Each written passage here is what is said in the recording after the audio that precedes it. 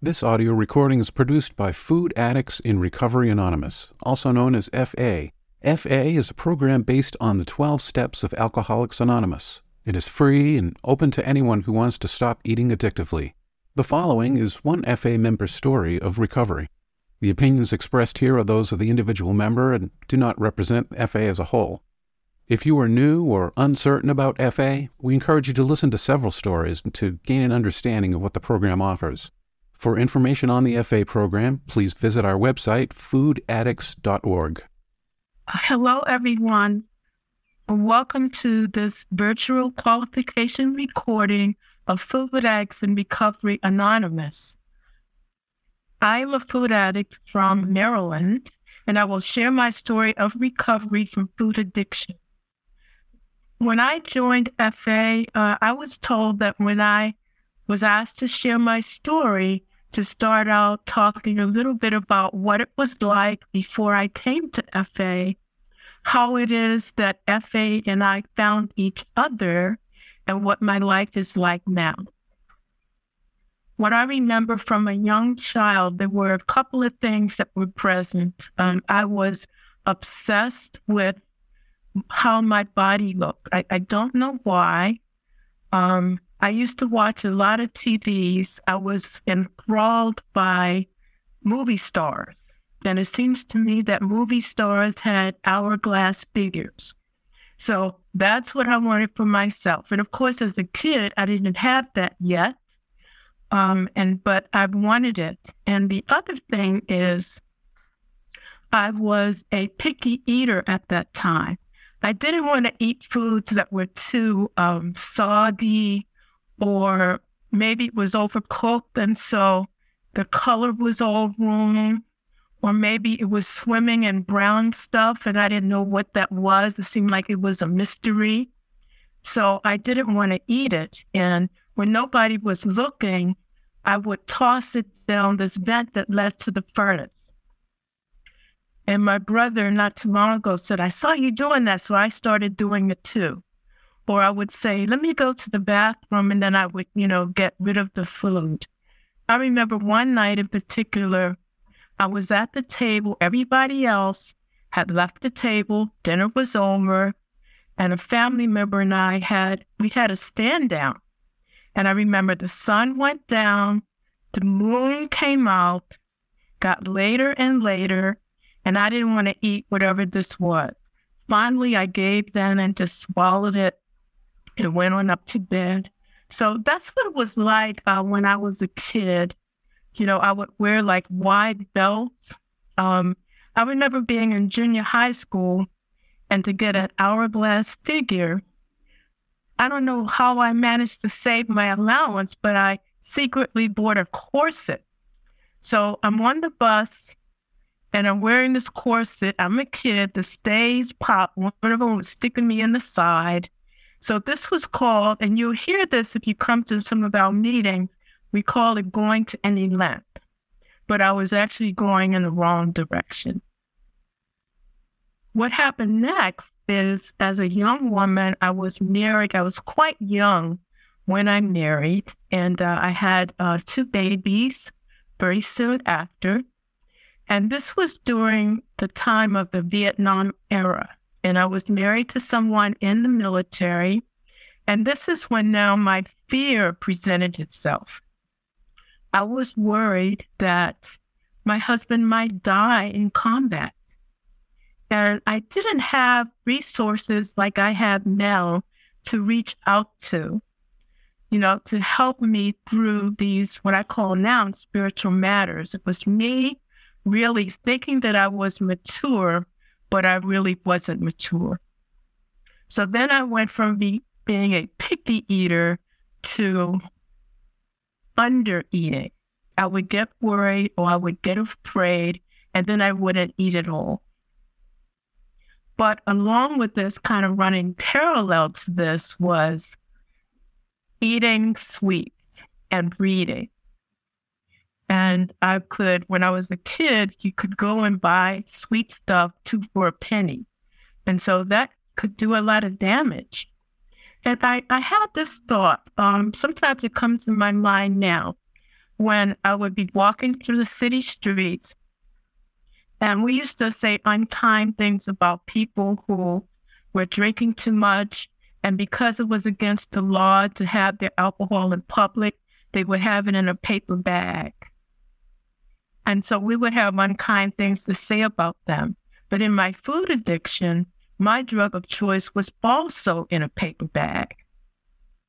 And I would be at the top of the house. My mother would be away at work, and I would be at the top of the house with books, and I would be eating sweet stuff and reading. And I think my family thought, oh, she's a bookworm, she's reading, that's okay. But no, the stuff I was reading, I had no business to be reading it. I don't know if any of you, I'm probably telling my age now, I don't know if any of you remember the famous True Confessions. So I was reading stuff like that, really in secret. And I also, and I don't know why, I read a lot of stuff about horror and war. Like the Russian authors, like Crime and Punishment. I was reading stuff like that. I still don't know why now. So those two things really did not belong together. Then as I got older, I joined the military. At first, if a woman had children, she could not be a member of the military. But then things changed around the late 70s. And so I went into the military, and I was a corpsman. And we know that the physical readiness standards are very strict. So for many years, I lived in fear of failing the test where you were actually weighed and measured. As a female, they would take out measurements. They'd measure your neck and measure your upper arms, your thighs, and then your waist. And they do these mathematical calculations. And if it didn't come out right, then they would weigh you. If that didn't come out right, on your paperwork would go in giant bold letters, failed. And this meant that you were not promotable for the next 3 years. So even in knowing that, I continued to eat more and more addictively, trying everything except changing how I ate. A bunch of us women went to a gym, and we had a retired boxer trying to whip us into shape. So we'd be out at 4 o'clock in the morning, doing our runs with weights up and down steps. And for my military work, I became very strong. I could do chin-ups, I could do my runs, I could do my sit-ups, I could do all of that, very strong, but I can't say that I really lost any weight because I was still eating the same way. The most desperate thing I did during this time, I had a weigh-in.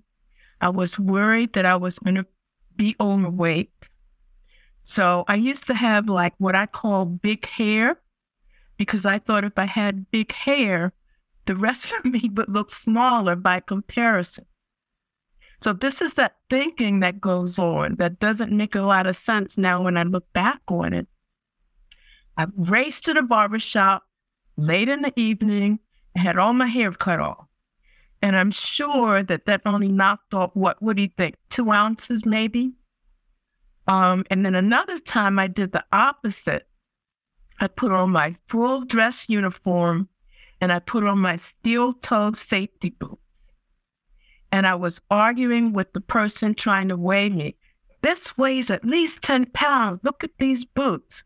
So just stuff like that out of desperation.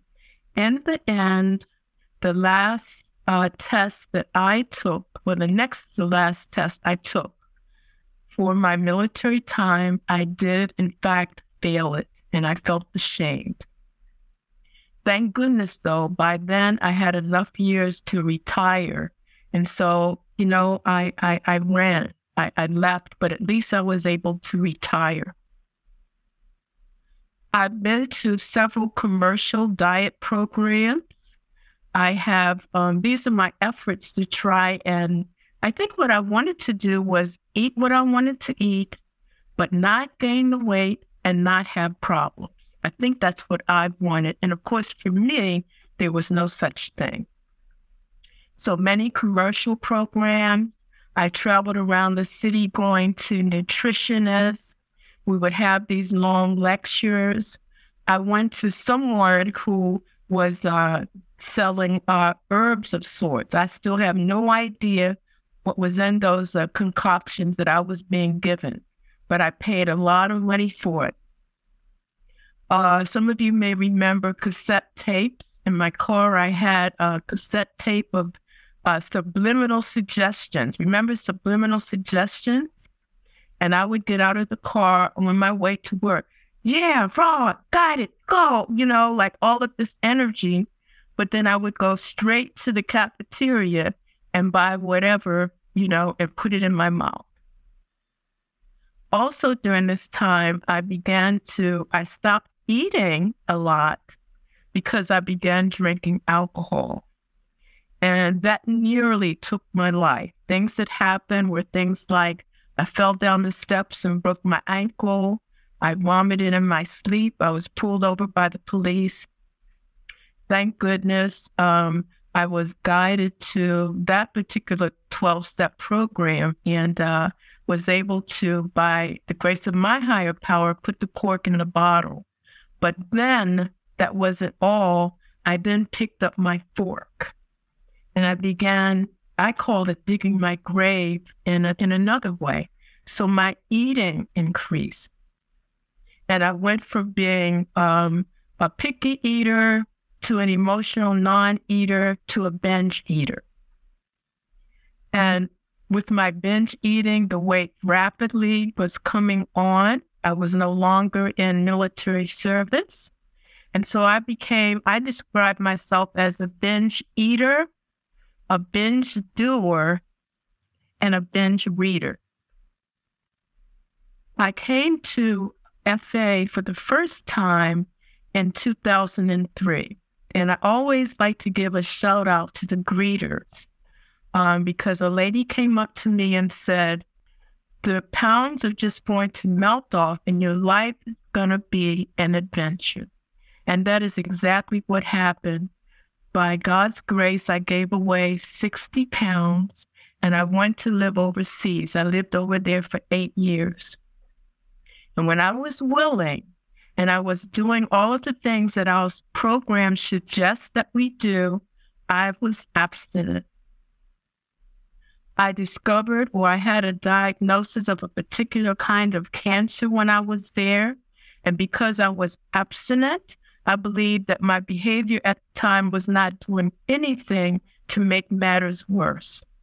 And so I came home and had surgery, and you can see that I recovered very nicely from that. Once again, my higher power saved me. When I went back to Europe after my treatment, though, slowly but surely, because my particular disease is between my 2 ears, and in subtle ways, I can find myself not doing what I'm supposed to do. And that is what happened. So that eventually I was back eating addictively again, and it was worse. When I retired, I was in the food. When I came back here to the United States, and there's a book that we read in our fellowship. The book is Alcoholics Anonymous. And there's a story in there about a gentleman who stopped drinking so he wouldn't lose his job. But then when he retired, he began to drink in earnest, and it wasn't long before he passed away. And so here I was retired, and I was eating addictively, and I was wondering if I was about to die. One day, really in the middle of the night, I was half asleep, the TV was on, and there was a minister on the TV talking about planting seeds. And I'm a gardener, so it got my attention. I called the station and I told the truth about myself, that I had gained a lot of weight, I couldn't seem to stop myself from eating, and I asked them to pray for me.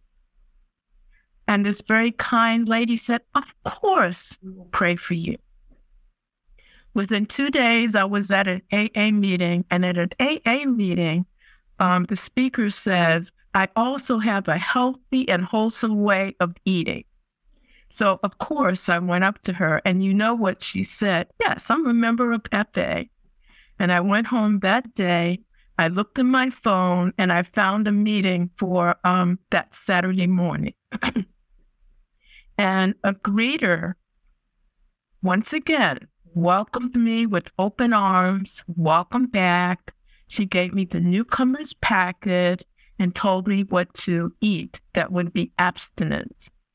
And I also told the truth about myself again. I told her what my plan was. My plan was to get my act together, get in a right-sized body, and then go into town where people who knew me from the beginning would see me that I was doing all right. So I wanted to stay out in the middle of nowhere until I got my act together. And I'm glad I said that to her, because she said, "That's being dishonest. Go to the meeting, find a sponsor." And I followed directions. I found a sponsor. For me, a sponsor is someone who guides me. She gives me suggestions. We have conversations about what I'm thinking, what I'm feeling, how I'm acting. And she guides me through the literature, and she shares her experience, strength, and hope with me. And so I have this wonderful spiritual friend for my journey. This time around, what I have that I think I didn't have before is willingness. In our fellowship, within our step work, we take a close look at ourselves. I take a close look at myself, and what are my defects of character that might mean I would go back to eating addictively again. And one of those defects is when I am defiant, or when I keep things to myself that I should be talking about. A big one is the word laziness, and I don't like the word itself. I think it's a terrible sounding word, but I looked it up, and it says an unwillingness to expend energy. So this is why each day in my quiet time, my conversations too with my higher power, I ask for willingness, especially willingness to do those things that I really don't want to do. Maybe I'm afraid, or maybe I've gotten on my high horse again, but I will ask for the willingness. Another thing is we have a toolbox in our fellowship. There are many tools in there, like reading our literature, writing about our feelings, going to our meetings. And I've added a specific one to my personal toolbox, and that is commitment. I have been a sort of on-again, off-again person, trying to go by my feelings. I don't feel like doing this today, so I won't. But now, with my tool of writing, I write it down. It becomes a commitment. And so the meetings that I go to, they are commitments. And reaching out to other fellows in our fellowship, those are all commitments for me. And I'm no longer dropping the ball like I used to. I would drop the ball or try to do disappearing acts. I'm very grateful to do service. I'm appreciative for the invitation to come out today and to share my experience, strength, and hope. And this life that I'm living now, I'm very grateful for it. It's a wonderful life. Some of the things that are happening, I have these sweet, sweet moments.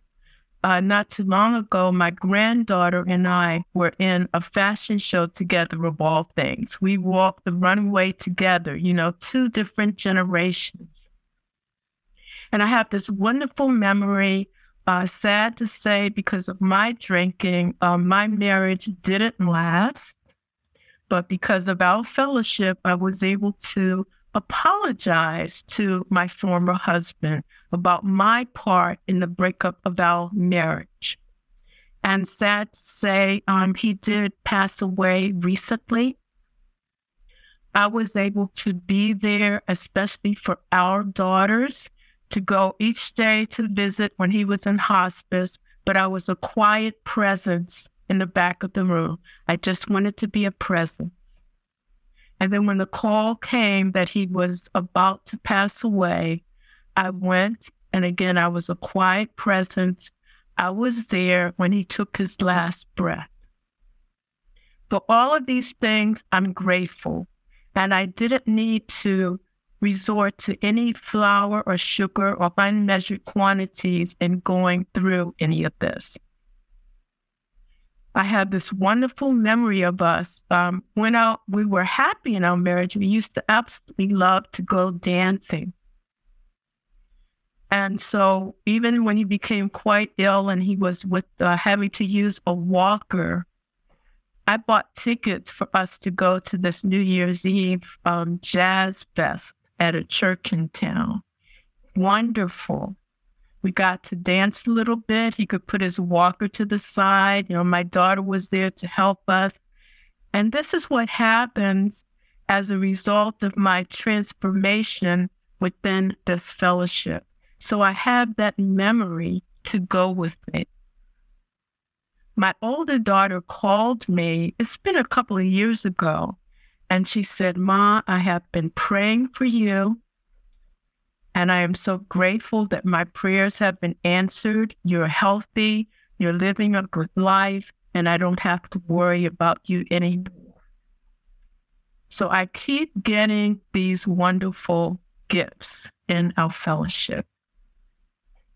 We have a part of our fellowship that we do where we get together and we study the 12 steps. There are actually 12 steps. Several 12-step programs use these steps. We do too. And so we're able to go through these steps together and look at them deeply. And we share our experience, strength, and hope. And I find myself learning so much more about myself. In one of our meetings, we talked about blind spots. And it's like every light in the room came for me. What are my blind spots? And I have seen the pattern of my own self-centeredness running through my life. And now I'm making amends for this. For example, yes, there is a regret that I have. I have a first cousin. We grew up together. He went to Vietnam. He came home an amputee. And when he passed away, I didn't make any effort really to get to his funeral, try to support his family. And so now I'm making amends for that, where I will have his name engraved in a brick walkway at the Marine Corps Museum. And also, he will be in the roll call of the honored. So these are things that it's what can I do? And looking for the positive. What is the next right thing to do? And when I don't know, I pick up the phone and say, this is what I'm thinking. This is what I'm feeling. And someone very calmly will say, well, what about this? Or what have you tried so far? Just as we're about to close, just a funny story, because I still can have this wild thinking. The paint on my car was literally peeling off, right? I went outside and there's paint in the driveway. You know where my thought went? Oh no, I'm going to have to buy a new car. Who has that kind of money? I don't want to do that. My sponsor said, please go get the facts. Go to the dealership, show them, get the facts. And I found out that this was a recall item that they needed to repair themselves. I mean, I can tell so many little simple stories like that over and over again, and it gives me something to kind of giggle over now. So I also don't have to take myself so seriously, as I have done in the past. I feel as if in our fellowship, I'm actually making living amends to myself.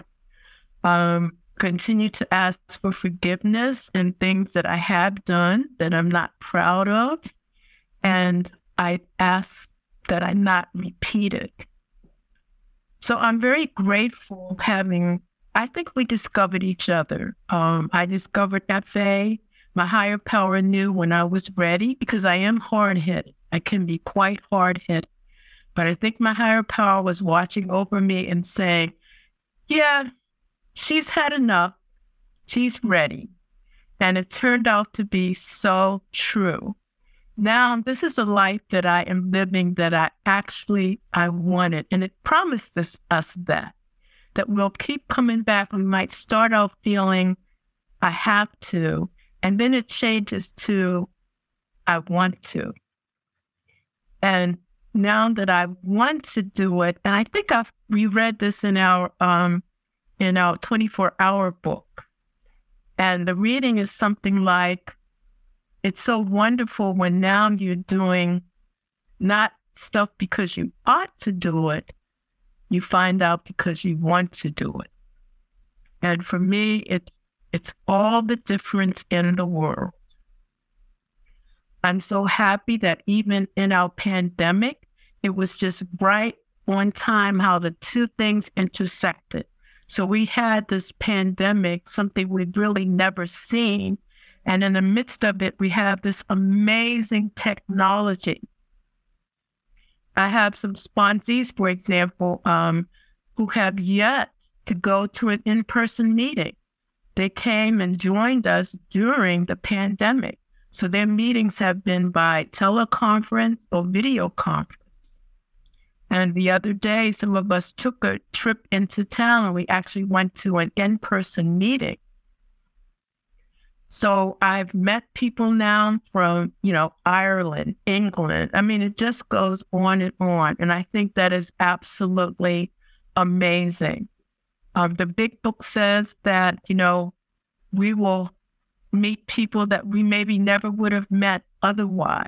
And so this is a result, too, of our modern technology. So we've just been able to keep rolling along, and I didn't have to find myself living in isolation or becoming so very fearful.